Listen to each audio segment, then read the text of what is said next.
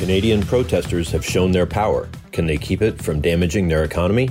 Frustration over pandemic policies played a big part in the demonstrations that blocked the Ambassador Bridge on the Windsor side.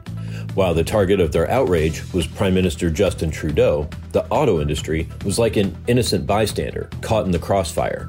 Fortunately, there were no actual bullets flying and the blockade was broken up fairly peacefully. But the dispute is not over.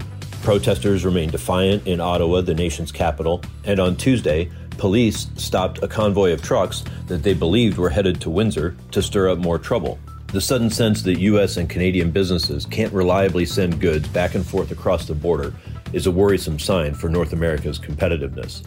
And if supply chains get shortened, there's little doubt that it would be Canada that suffers a loss of investment, not the United States. With this week's Automotive View, I'm Jamie Butters, Executive Editor of Automotive News.